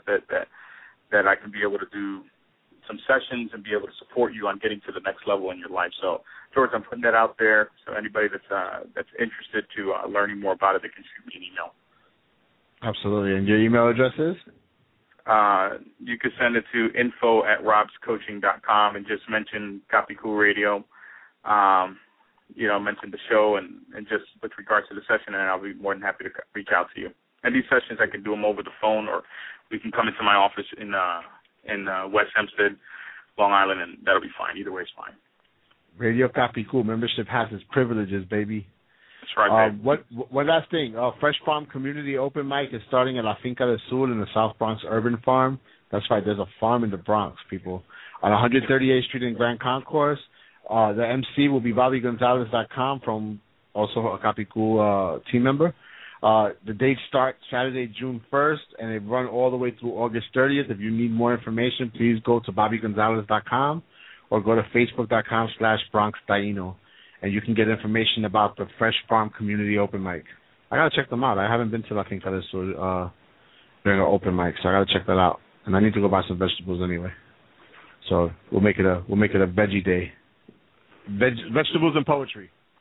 All right. Nice. Listen. I thank you guys so much for being part of the show. As we close it and we wrap it up right now, we'll be back on the 26th. And on the 26th, we're going to be talking to Latino entrepreneurs that have found success, small businesses in the Latino community that have found success. We're going to be talking to a couple of different people. I'm not going to announce it yet, but there's one particular organization that I met in Miami that really touched me in a different way. In terms of how they embrace life by putting other people first. I'll just say that. So I'm in the process of solidifying them for that date. I think that you definitely would want to hear some of the stories that come out of this particular organization in terms of the work they do. So that date again is May 26th. We will be on at 8 o'clock as usual. Thank you so much for tuning into the Copy Cool Show. Any last thoughts, Cynthia? No, it was a pleasure to be back, and I think this was a great topic. I hope we did it justice, and I just want everyone to see that they're not alone, which is, the feeling that I felt at times prior to us talking about this. And I'm just so happy to be back. I missed it. All right. And if you want to connect with the team here, you can reach us at radiocopycool@gmail.com. You could also hit us up at Copy Cool Culture on Facebook, Copy Cool Culture on Twitter.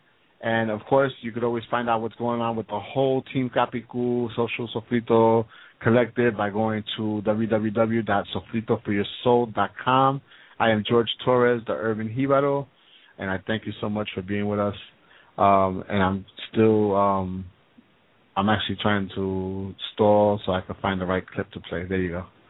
Here we go. You ready for it? Sometimes it happens. It just happens that I don't have everything in front of me the way I need to. But here it goes.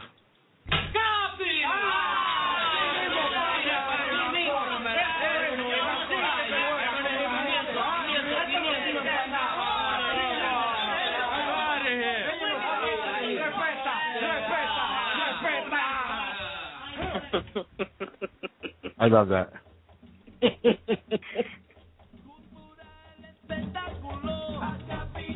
Vengo yo, a Capicu vengo yo, a Capicu vengo yo.